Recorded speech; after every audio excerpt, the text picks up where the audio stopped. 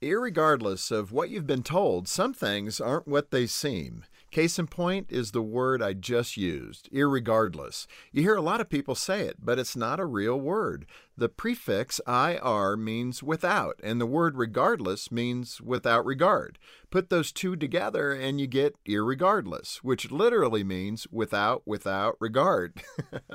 It's a double negative which communicates the opposite of what you intend. It's like saying, I will not eat the last cupcake.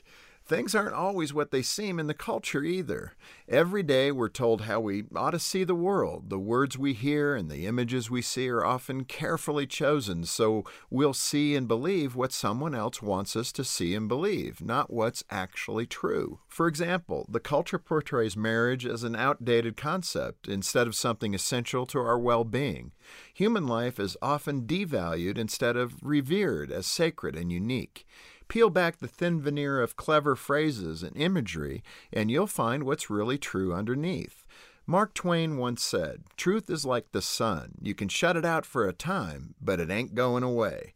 Our nation can only be strong when it seeks out truth, embraces it, and conforms itself to it. Because, irregardless of what you've been told, some things aren't the way they seem. For more to help you thrive, visit FocusOnTheFamily.com. I'm Jim Daly.